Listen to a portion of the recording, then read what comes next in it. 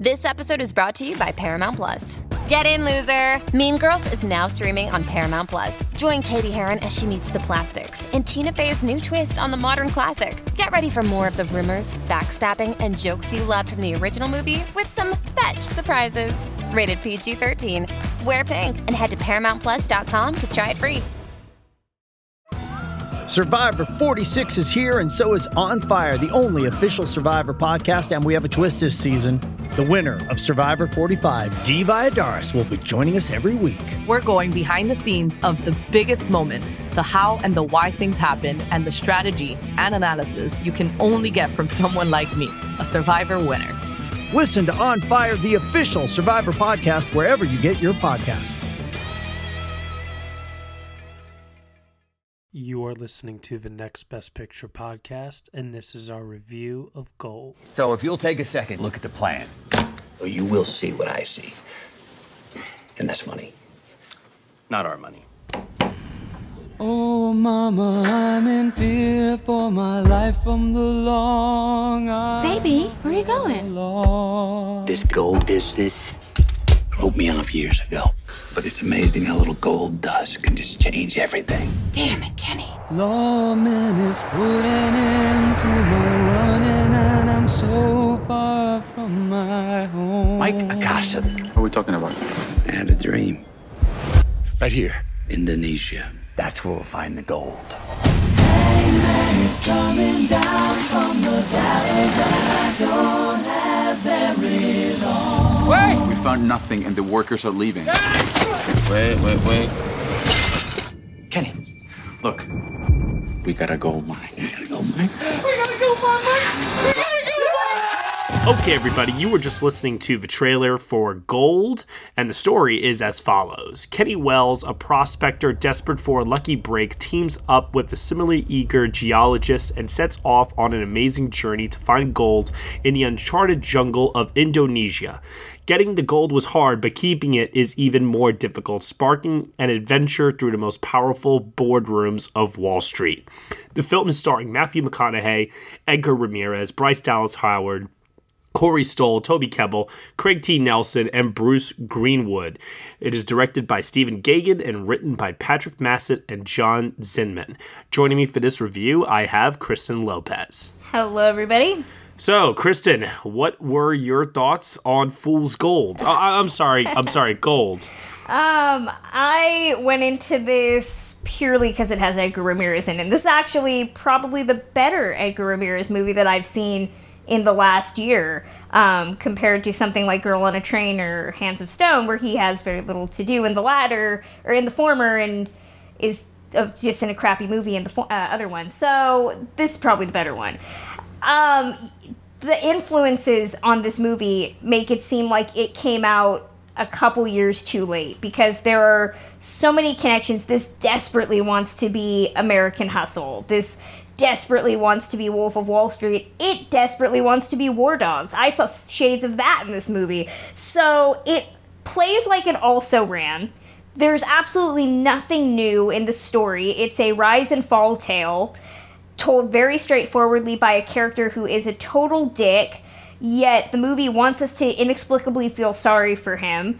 And I didn't. And the whole Matthew McConaughey transformation, he just looks like Christian Bale, again in American Hustle. And the movie derives some sort of sick humor out of showing him naked all the time, which just became just really boring. Honestly, there's a good movie in here. And it doesn't have Matthew McConaughey in it. It has Edgar Ramirez in it. His storyline is far more interesting. It could have been a far more ambiguous character. I think all the things they wanted us to feel about Matthew McConaughey, you feel for the other character, because he kind of comes and goes, especially in the twist at the end.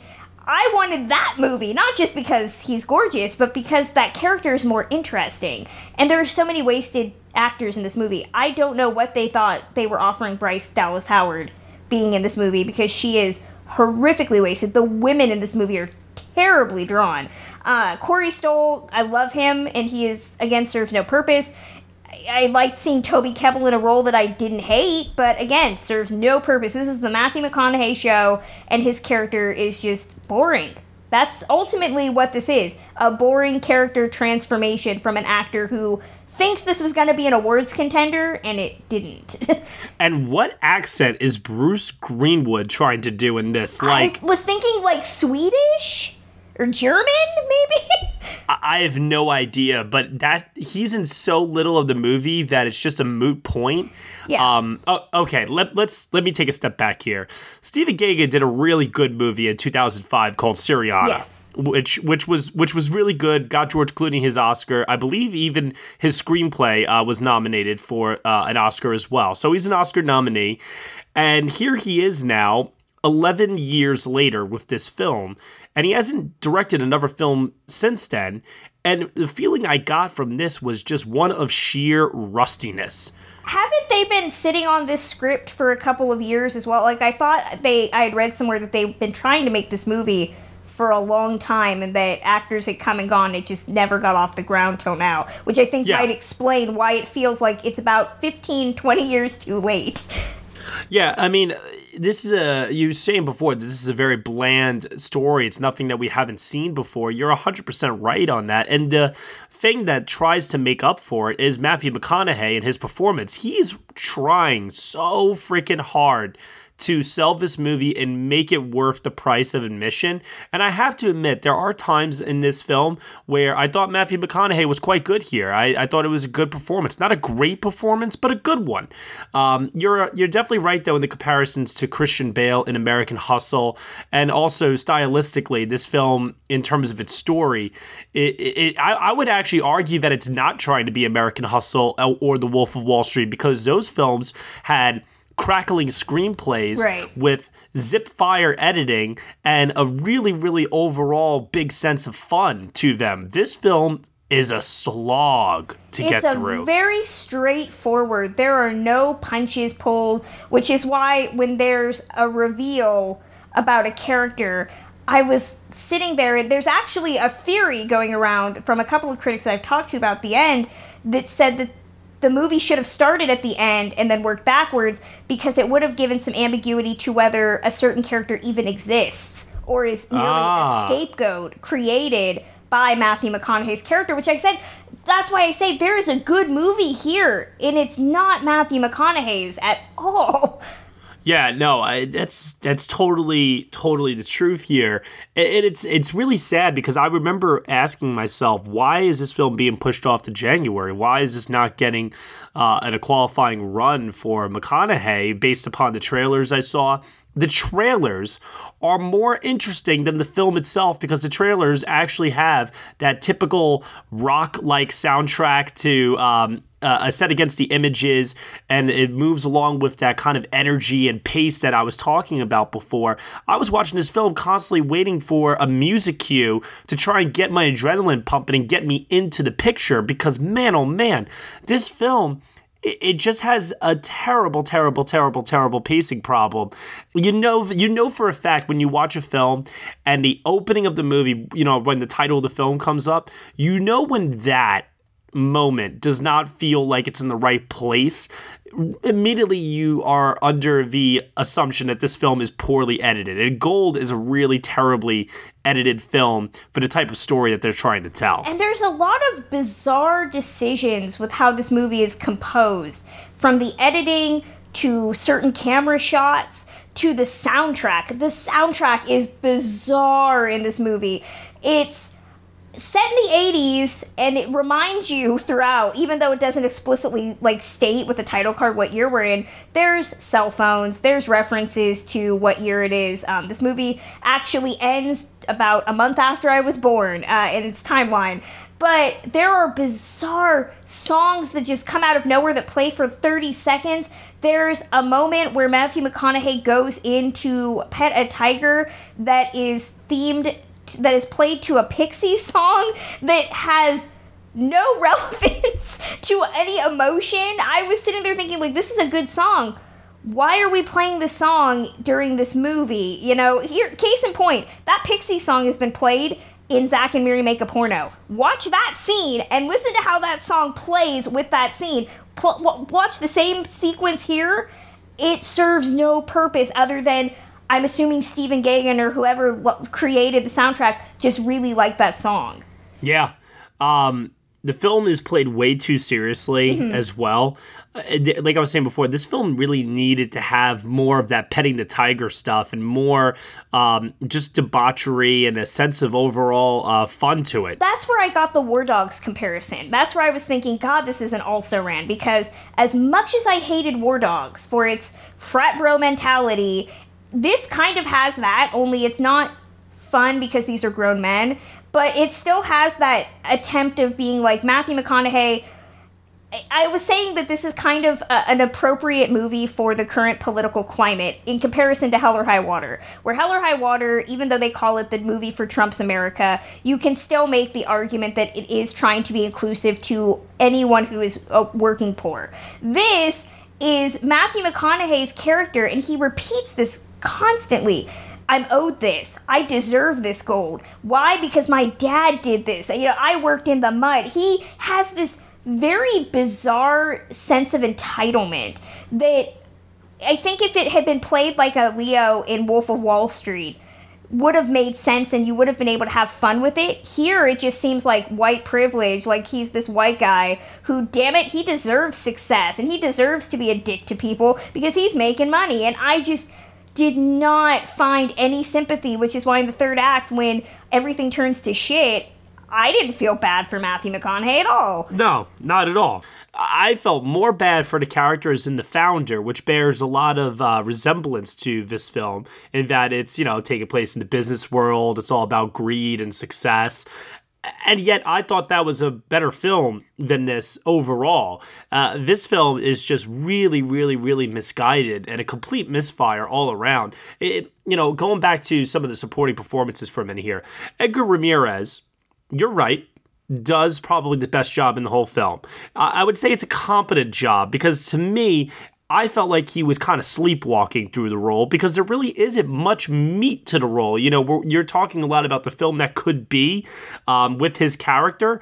I completely agree with you, and I think he and almost everybody else in this movie, Bryce Dallas Howard, Bruce Greenwood, I think they all know it, and they all are saying to themselves, oh man, we wish we were in a better movie, but this is paying the bills. So yeah, I'm an Edgar Ramirez fangirl, and I watched this and I just kept thinking to myself, and I've seen pretty much every American movie he's made in his career, and I keep saying Carlos is such a great movie. If you've never seen Carlos, you need to go out, get the Criterion, and watch it. It is a brilliant movie, miniseries, what have you. It's brilliant. He is so charismatic and so terrifying and so amazing to watch. And I just keep thinking, what is he doing that doesn't translate into his other movies? Because he is not, capitalized on that, I think. Here, though, and it's why we get little bits of it throughout, there's glimmers, especially in that third act when you figure out his character's motivations. I was sitting there thinking, he could have been what this movie wants to be, this anti-hero that is kind of manipulative and interesting. And I think because we're not given a lot into his backstory, when that twist happens, I was super pissed because I was like, that would have given him the ability to project that charisma and that manipulativeness that I know he's played before that's really, really good to see. If anything, this movie is pretty much just his audition to play Michael Douglas's character in a remake of Romancing the Stone, because good lord, he sells that whole Indonesian chic with the shirt and the hat. Oh my god, it's amazing. If anything, I was wondering when Bryce Dallas Howard's character was going to take one look at him and be like, the fuck am I doing with Matthew McConaughey's character? Bye, I'm out. Okay. He does have a very suave, cool vibe about him. There is no denying. There's a scene where he's kind of giving this speech about gold to this boardroom of people, which, again, if we're trying to create some ambiguity, there's a throwaway line that Toby Kebbell brings up asking if that conversation really happened. And I was like, that'd be great if we were supposed to believe that maybe this character isn't real. Right? Wouldn't it be great if there was that hidden twist in the film and it's oh man, the trailers didn't let on to this at all. That would have been exciting. Yeah. And I mean, he does a really great performance in that moment, and I think had the movie maybe played with some ambiguity, because at the end what happens to Matthew McConaughey's character is he wins. He gets everything he wants, and you're supposed to, I don't really know, support him? Feel he got away with something? I don't know, because there's no sense of mystery to the third act twist, other than in Edgar Ramirez's character, who essentially disappears in the third act. You know what this is, essentially? This is, to sum it all up, this is a documentary film. Yeah. This is a film that should be a documentary. This should not be a feature-length film. The only thing that warrants it being that is Matthew McConaughey, because his performance is quote-unquote flashy, right? Both physically and also, just all the stuff that Matthew McConaughey does here, his McConaugheyisms and everything else. The fake teeth, the wig, I'm not understanding why people think that his performance in this... I've heard a couple people say that his performance is fantastic. It's fine. I think most people are getting wrapped up in the fact that we know Matthew McConaughey is a good-looking guy who keeps his body trim, and he gets ugly for this movie. He's essentially Charlize Theron in Monster. How brave it is that he gained some weight, and he's wearing tighty whities throughout this entire movie. Hey, it is brave, all right? He's putting himself at risk for a heart attack here, okay? Oh, my God. We said the same thing about Christian Bale, okay? But hey, that man's at risk for a heart attack every day with the amount of weight fluctuations that guy's had. I do want to bring up Bryce Dallas Howard, and probably the thing that pissed me off the most about this movie briefly, the women. Sure. There's 2 female characters that have more than maybe 5 lines. And it's her and Rachel Taylor, who shows up for about 2 scenes to get naked and try to have sex with McConaughey in a hot tub. I don't know why. Exactly. That's it. This has King of Queens logic.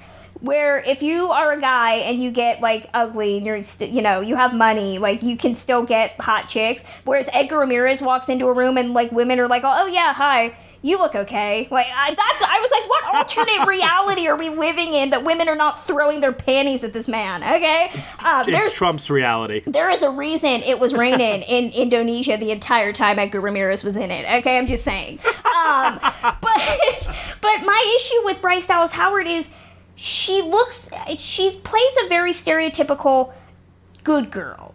She stood by her man, and he treats her like garbage, She's supposed to be kind of the dumpy housewife, she's gained weight for this role. We want to talk about Brave. She's gained some weight. She looks like it's the 80s, with the crimped hair and all of that. But there's a scene where Rachel Taylor shows up, and of course she's the svelte blonde with the big tits, who's like, that's supposed to be the Betty and Veronica paradigm there, who throws herself at Matthew McConaughey purely because he's got money. And I don't know, I was just so frustrated by how little she plays. She's a secretary. For most of the movie, she's either delivering drinks or she's answering the telephone. And there's one big scene where Matthew McConaughey just, like, verbally berates her, and then we cut to a scene where he goes to apologize, and she's having this conversation that he thinks is flirtatious, and he gets all ass-hurt about it, and then at the end, they effectively reconcile for reasons. I was just sitting there thinking, this is the most two-dimensional presentation of women. You have the sex pot, and you have the good girl who wins by having her man at the end. I was just sitting there thinking, there's some sort of weird entitled reward factor here for Matthew McConaughey's character that just did not jive with me at all. I mean, Syriana, I don't think anybody left that movie saying that the women characters were great, but I vaguely remember them being better than this. Well, you're harping definitely on the woman factor here. I'm going to harp on a larger factor, and I'm going to sum it up very simply by saying this is just not a well-written movie. It's not. There is no major takeaway. I walked out of this film and I said to myself, okay, what's the takeaway here? And I ended up having very, very little to chew on. I thought Matthew McConaughey's performance was fine, but the real honesty is that in, say about 72 hours from now, I'm probably going to forget about it by the time I see some other movie that has now taken up my conscious space in my head. So this is just a placeholder film for this week, because quite honestly, there really wasn't much that really came out. Yeah, I'm very, very disappointed. I was very, very disappointed. Because you know why I'm mostly disappointed? Because McConaughey is really trying. And I feel bad for him. I genuinely do. I also feel bad for Bryce Dallas Howard. I feel bad for all these people in this cast. I like a majority of these people. Edgar Ramirez, I got the sense that he really wasn't trying. I really did feel like he just walked on set, looked pretty and mysterious, and that works for you, but for me, it just seemed like he was sleepwalking through the role.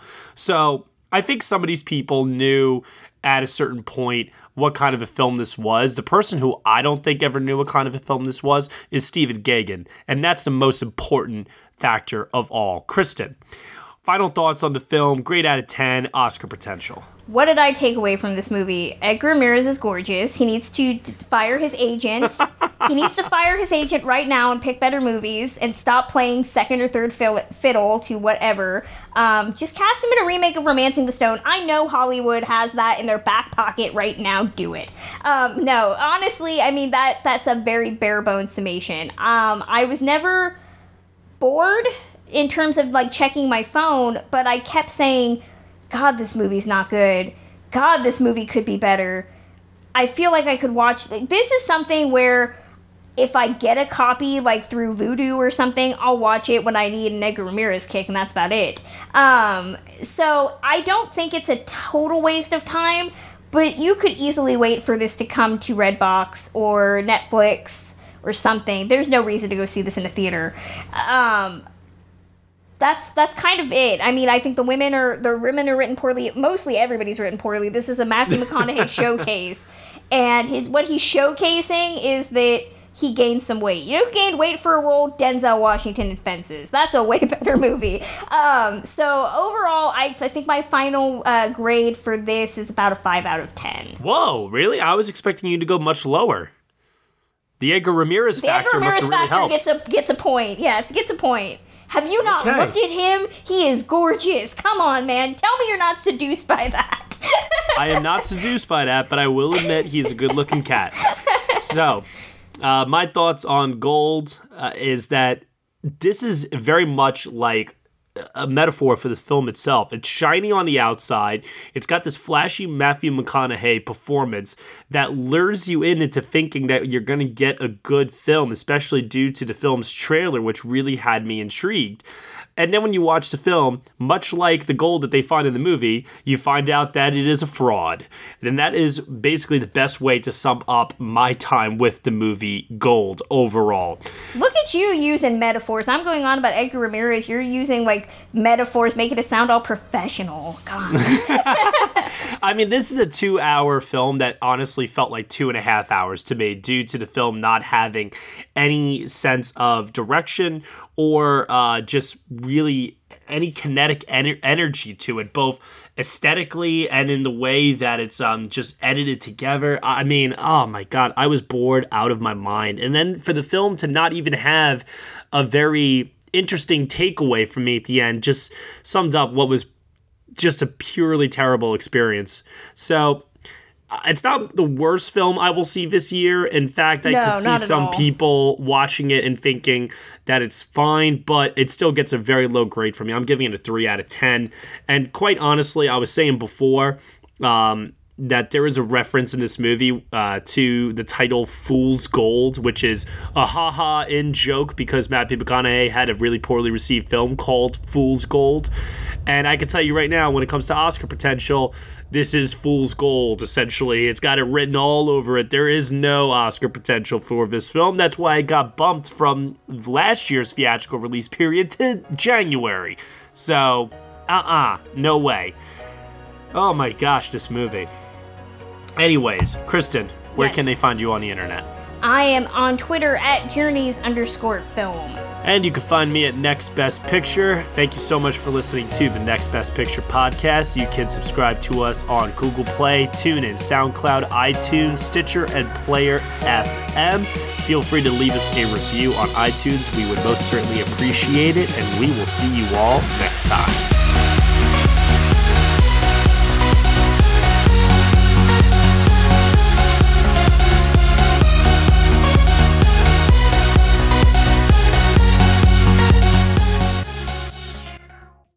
Judy was boring. Hello. Then Judy discovered ChumbaCasino.com. It's my little escape. Now Judy's the life of the party. Oh, baby, mama's bringing home the bacon. Whoa, take it easy, Judy. The Chumba life is for everybody. So go to ChumbaCasino.com and play over 100 casino-style games. Join today and play for free for your chance to redeem some serious prizes. ChumbaCasino.com. No purchase necessary. Void where prohibited by law. 18+ terms and conditions apply. See website for details.